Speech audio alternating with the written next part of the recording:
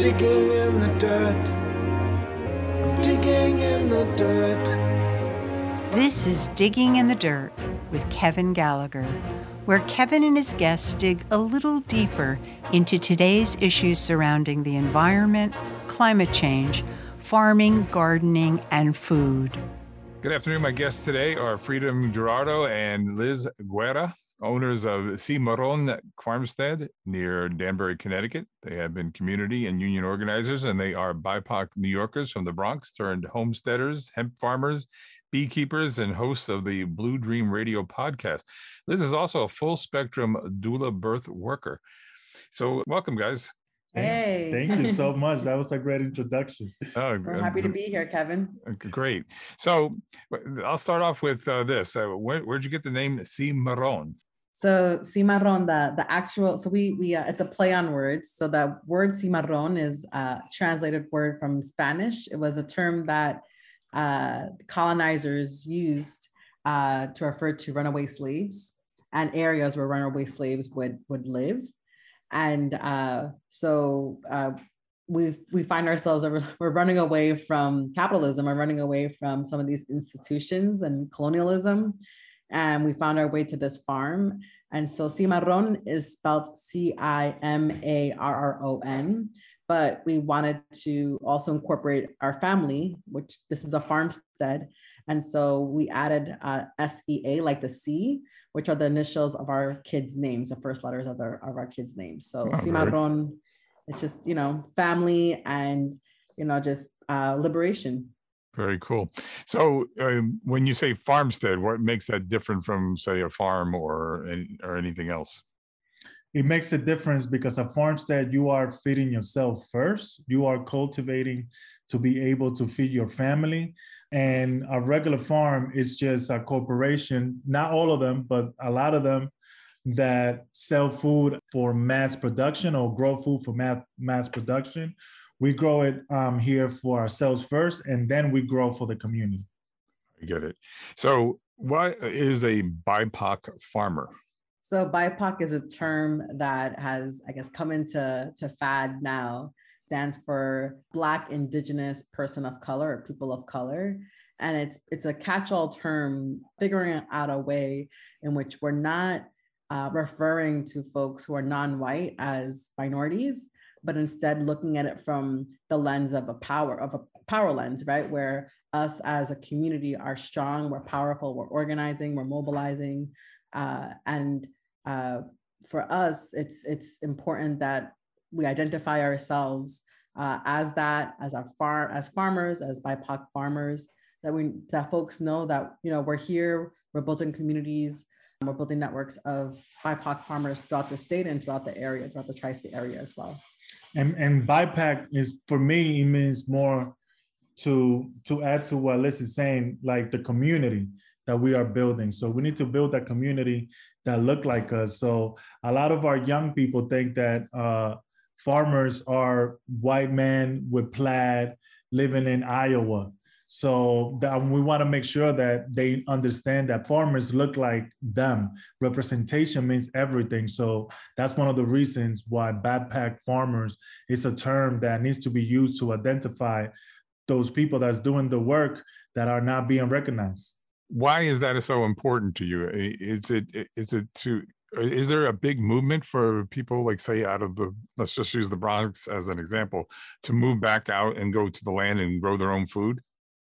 There's a couple of things. People who are doing this work, because it's such a small percentage, if you look at national statistics of who are folks who own land, who are folks who work the land, historically, our ancestors, whether there were Africans, slaves from Africa, or indigenous folks from the Americas, we were all farmers, right? And that was a lot of stuff that, unfortunately, through colonialism, was beaten out of us and we forgot about. And so this is our way of reclaiming that relationship that we have to the land, but also mending a lot of those wounds, generational wounds that have been passed down. A lot of people feel really uncomfortable with the idea of even farming. So yes, I want to say that we are part of a movement.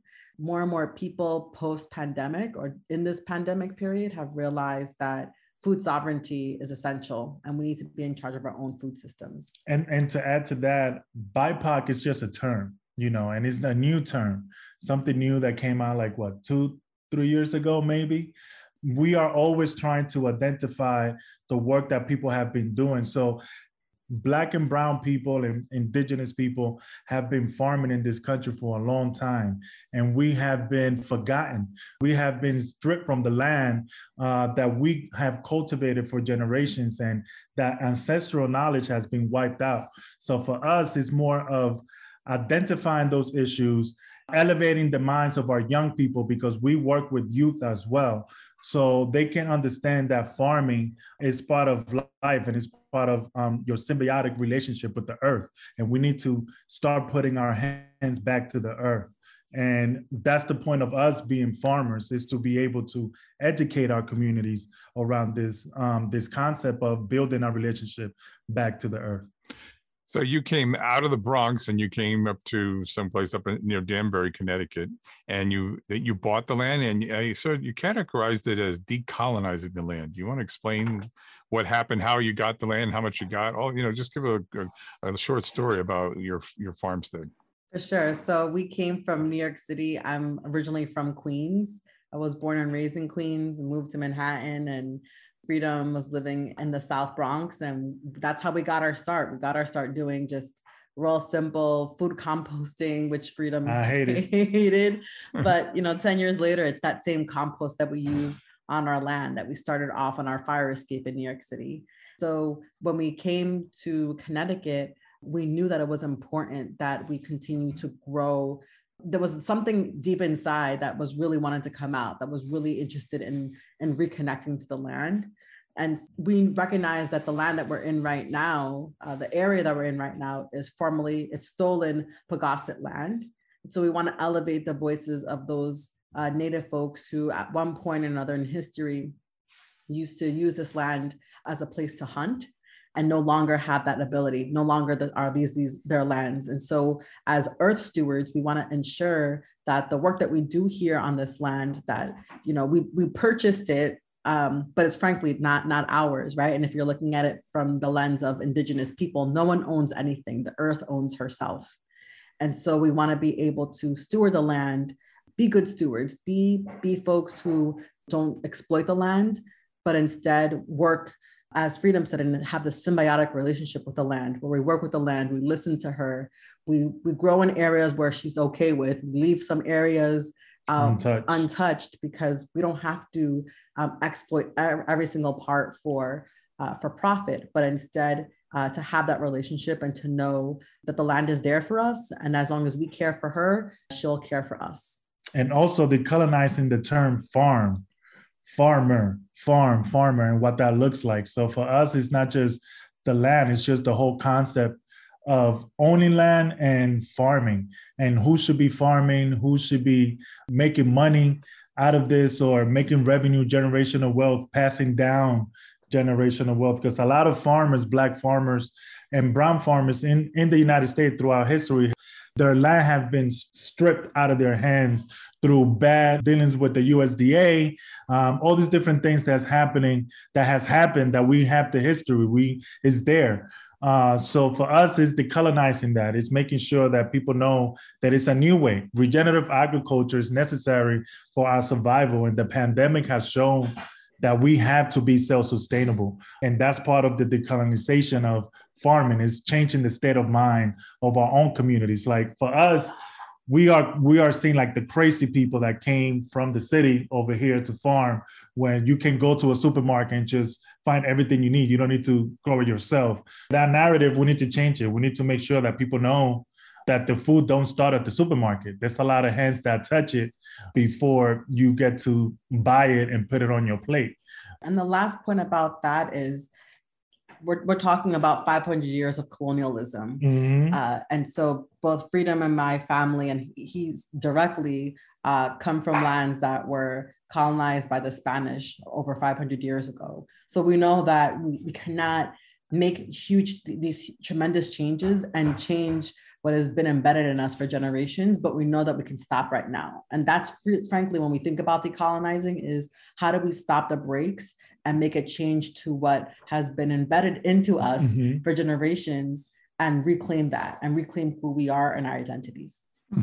Yeah, you and I are plowing, so to speak, the same land. You know, I used to have my show talk to politicians and pundits and, you know, activists, and I felt kind of helpless, like there wasn't much getting done there. So I started talking to farmers and gardeners and liked it a whole much better, talking to gentle people who are, you know, taking care of the planet and growing their own food and everything. So, and my audience has gotten used to that, and I think they like it too. So that, and we're, you know, my saying is like, you know, let's, you know, make the earth a better place one garden at a time, you know. So I'm getting the sense that you guys had the same kind of feeling when you left the Bronx to come up to Danbury. Absolutely. And don't get me wrong, if we would have had some land or some space in the Bronx to grow, we would have stayed in the Bronx. Like right now, we have a nonprofit in the South Bronx that work around food insecurity in the South Bronx, and we are building a campaign around taking over empty lots so we can turn them into urban farms so young people can learn how to grow food from seed to seed. And when I say seed to seed, a lot of people think that seed to table mean that's the end of the plant.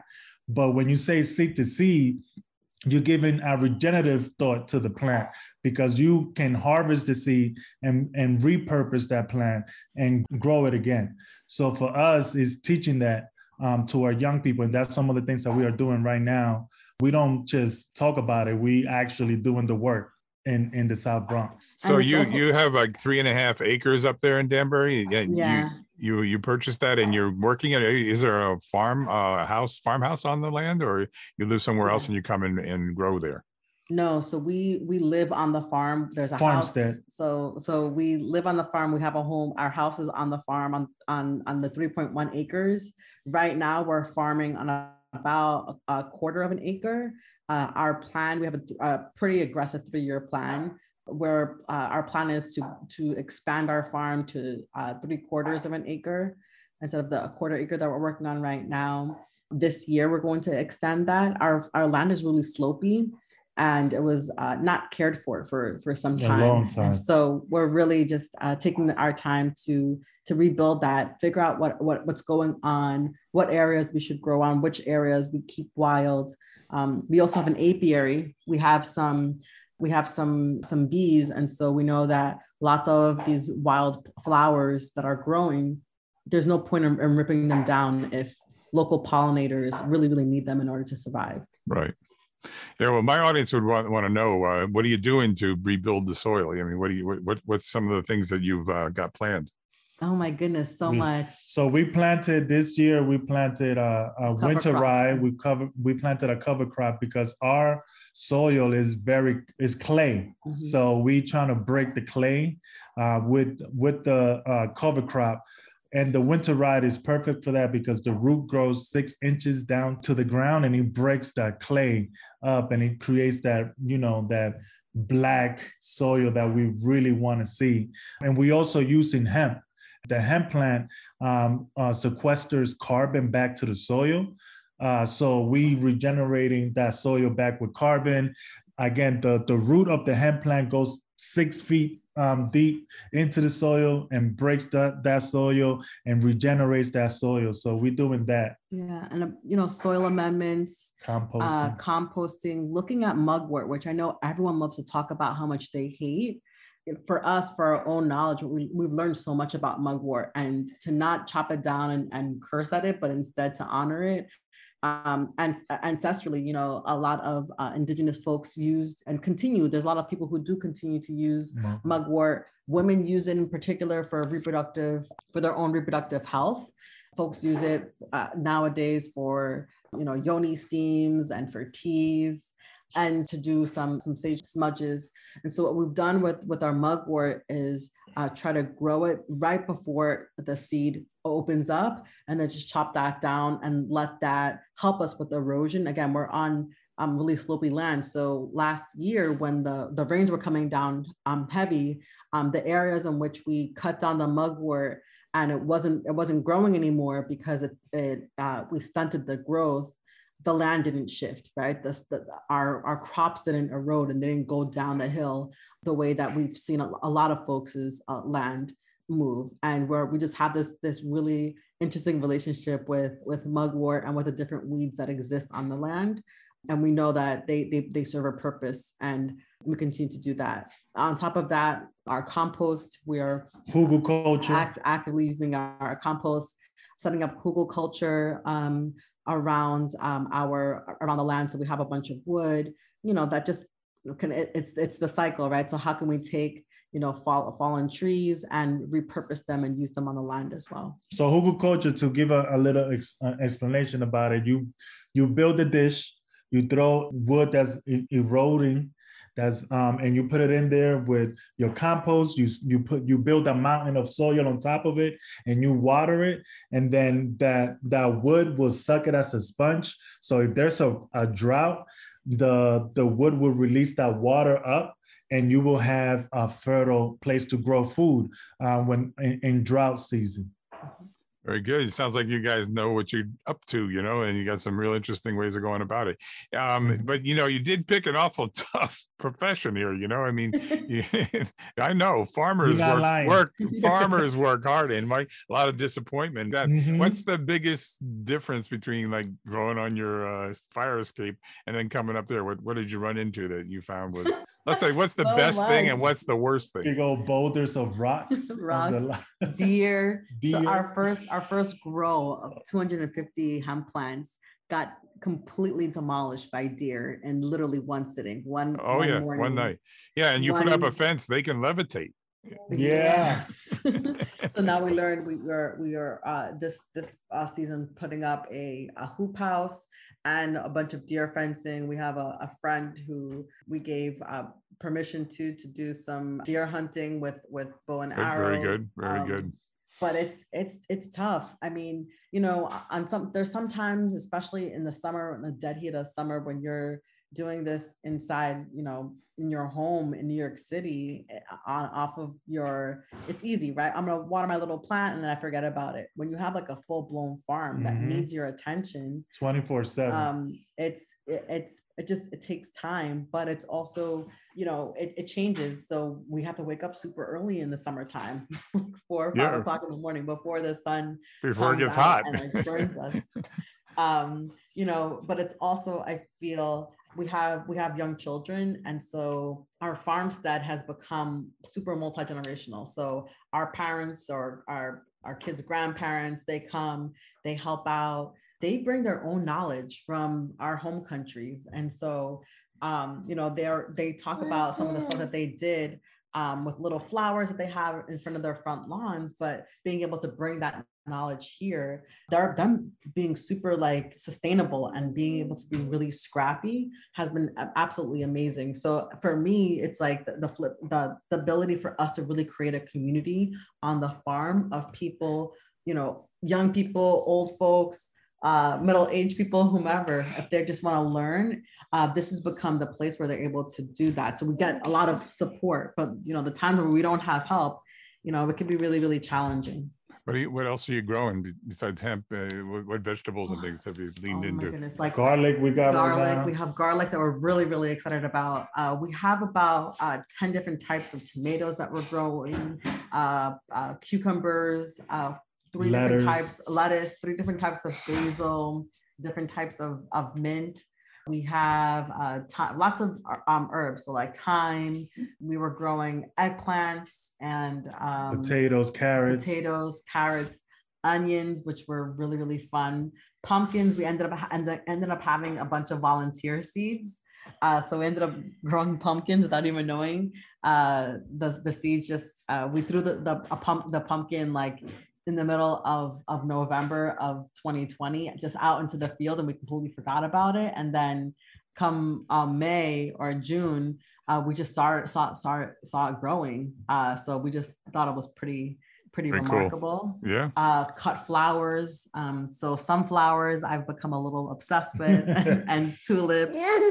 Let's see, what else do we eat so much on the land? Are you selling any of it? Oh, you got the We honey, right? are. So we were selling it. Kent Falls Brewery has their, Shout out. up in Kent. They have like a little farmers market on Thursdays in the summertime, and so we would sell like all of our stuff up there. This time around, this year, we're, like I said, we're going to be expanding our operation significantly, and so our hope is that we'll be able to sell some of our stuff at the Danbury Farmers Market. We have some friends over in North Salem who are about to open up a farmers market, I believe, in Mount Kisco. So, you know, we're seeing what works for us. We have a bunch of friends from the city who are just like, just set up a CSA. And we're like, oh man. That's another ball game. But you know, you're young at CSA. this. You know, this is a young startup, so you know you have time. You have time. Yeah, and right now we had like some restaurants that actually inquire for us to produce some vegetables for them. You know, a Mexican restaurant. They're smart.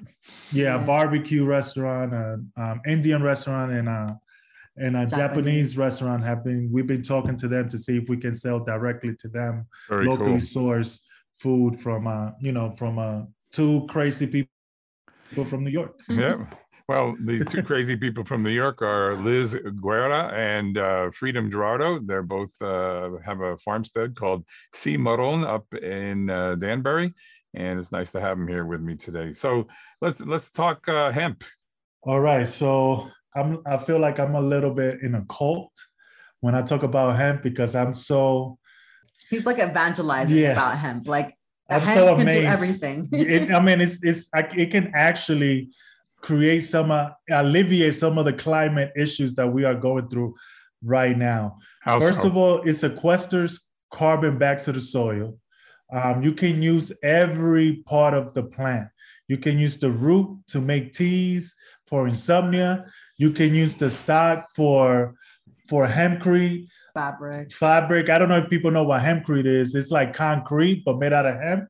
So you take the inside of the stock of the hemp. You take the inside of that. It's called a hurd, and then you mix that with lime and water, and you have insulation for housing that lasts longer than that pink. What's it called? The fiberglass. The fiberglass insulations that they put in houses for insulation. You can use it for insulation. You can use the leaves for clothing. You can use the bud. For CBD flower, for CBD oil. There's 3 different types. So you can have hemp for fiber, hemp for industrial hempcrete. Then you can have hemp for seeds. So if you harvest the seeds, it's a superfood. So you see a lot of people eating hemp seeds now because it's a superfood. So you can harvest that. You can also make some oils, like we said. So the plant does everything. So one fact is acre of hemp can generate, because of the carbon that sequesters, it can generate more oxygen than an acre full of grown trees. Huh. So it's legal to grow here in Connecticut. Yes, it's federally legal since 2018. The Farm Bill moved it from the Schedule I drug into a federal commodity. So because it doesn't have a lot of THC in it, 3.1. I mean 0.3%. So if it goes above 0.3%, it's considered THC, and if it's below 0.3%, it's CBD. I get it. And so does somebody come by and check on you? Yes. So we have a license with the state. So we have to send samples when it's time to harvest. So we have to make sure that we comply with all the regulations and we don't go above that 0.3%, because if we do, then we have to dispose of it. And that's something that we can't do, you know? Right. And so is it sometime down the line, are you looking to grow marijuana, or is that going to be sort of like controlled by the powers that be? So for us right now, we want to see how it plays out. We are in the cannabis industry. You mentioned before in our introduction, we have a podcast called Blue Dream Radio, the People's Cannabis podcast. And we talk about cannabis equity. So for us right now, we want to see how it plays out in Connecticut, because equity is not in the horizon. So we want to see, even though they created this bill around the word equity for BIPAC communities that have been harmed by the war on drugs. I don't see that happening right now. So I want to take a sit back, really look at what's happening in the industry and then make my decision. Because right now I'm a medical patient, and medical patients in the state of Connecticut can grow 6 plants in their house. Right. So that's what I'm gonna do. Right now I don't need no more than 6 plants. So I'm gonna see how it plays out. We might apply for a license. We might sue Danbury. The reason why we say lawsuits when it comes to cannabis industry is because right now, Danbury, every municipality can opt out of the program, of the cannabis program. And Danbury is an impact zone. Impact zone meaning that they have a zip code that people can fall under and be part of the equity program that the cannabis bill put in place. So if you're part of the equity program, you get a leg up to get into the cannabis industry. So right now, Danbury put a moratorium on cannabis for a year. So they don't want nobody growing. It's on their bylaws. They don't want nobody cultivating, have a dispensary. But the thing that they did was before the law passed, they allow one dispensary to open. So they can opt out of the program and still get the tax revenues from the industry because they allow Acreage, a big corporation in the United States that's made MSO, that's a multi-state operator. I can call it like liquor store. They have dispensaries all over the country, and they allow that dispensary to open here, so they are entitled to the tax revenues. So and that's a violation of my civil rights. Right. And you talk about, I read about cannabis justice, because this is like big, rich guys in suits coming in to take over the industry. And, people have been selling and buying and smoking marijuana for years. And some of them are actually have criminal records, and some of them are still in jail for possession. Yeah. And that ain't right. No, it's not. Yeah. And another piece of it is that they made here in Connecticut, the state made a compact agreement with the tribal nations for them to be able to give a piece of the pie of what they sell to the state, but they have full autonomy of how they run their business because they are a sovereign state.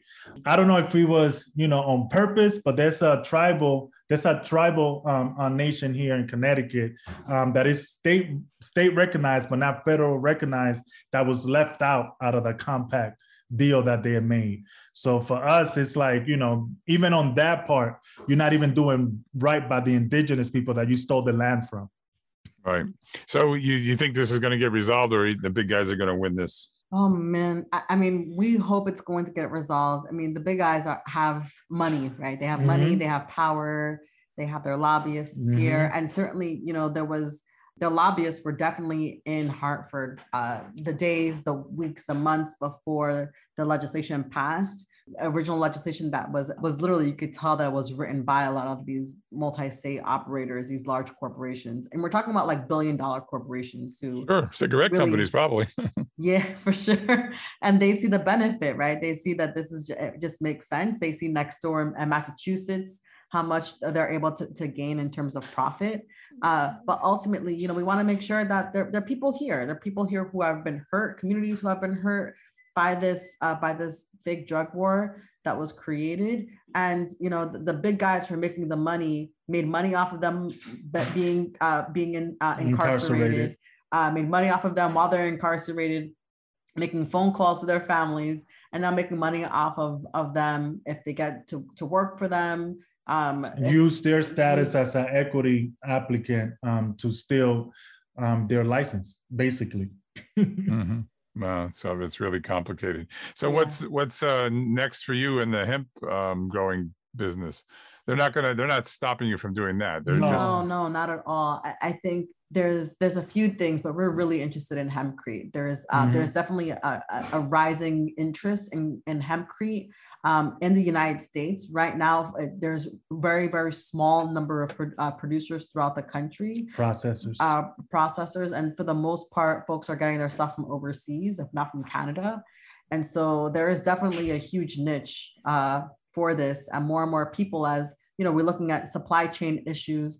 If they're able to get hempcrete right here from Connecticut, that for us would be a huge win for us to be able to be the folks who produce a hempcrete on a large scale for folks on the East Coast. And we also thinking about like, biofuel, because you can use the seed oil of the hemp for biofuel. And also like there's a lot of car companies right now that are using, like BMW, that are using hemp to build cars, like a full blown hemp car that takes hemp oil, hemp fuel. So they doing amazing things with hemp right now. So we are very excited for the future of hemp and how we fit into it. Oh, good luck with that. So this whole program is part of Black History Month. I was wondering if I could get you to comment about how important that is to you. As some authors have written, as he who writes the history, owns it. So what do you think about this whole thing with Black History Month and the, some of the attacks that have been going on across the United States against the books and the rewriting history and things like that? Do you have something you want to share with us?